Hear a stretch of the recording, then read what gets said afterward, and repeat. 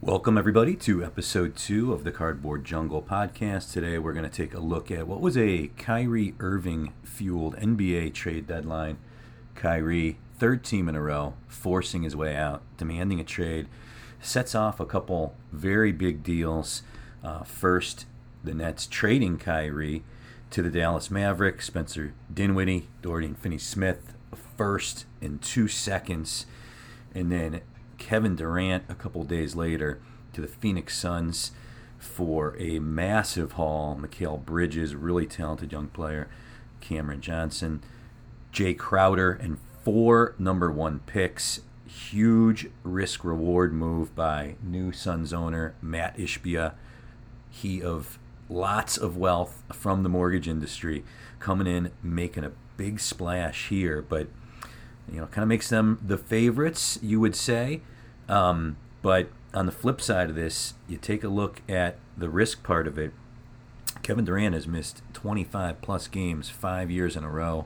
Chris Paul is 37 years old. He's broken down at the ends of the last couple seasons. Devin Booker has missed some time this year as well. So certainly a big risk, an all-in move by the Phoenix Suns here and their new owner. So it'll be interesting to see how that all plays out, and should be a very exciting playoffs over on the West. It's really wide open.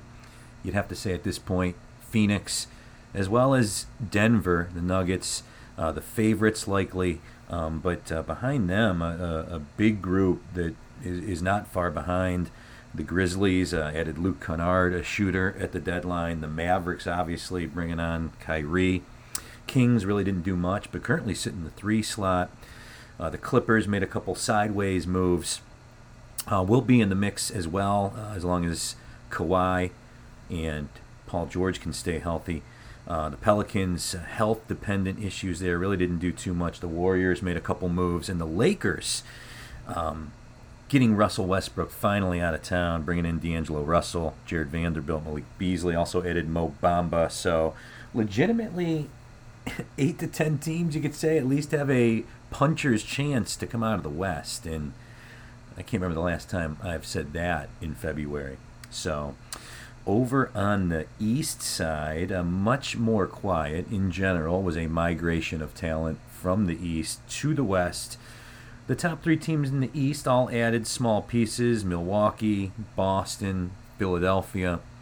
The team in the 4 slot, the Cavaliers, many expected them to maybe upgrade the wing spot. A lot of expiring contracts in Cleveland: Karis LeVert, Kevin Love, Cedi Osman, and others. Isaac Okoro had been rumored in deals. Cavs deciding to sit still, maybe thinking they're a year away, maybe thinking, hey, we just gave up a bunch of number 1s for Donovan Mitchell, but electing to not do anything. The Bulls also sitting out the deadline. They had a lot of players that were rumored to be involved in deals. So very interesting NBA trade deadline, and sets up what should be a really exciting and wide open playoffs. All in all, there is a ton of talent in the NBA right now, and it's just a highly consumable product. So we'll look forward to chronicling the rest of the year here with our commentary in future episodes. Thanks, and have a great day, everyone.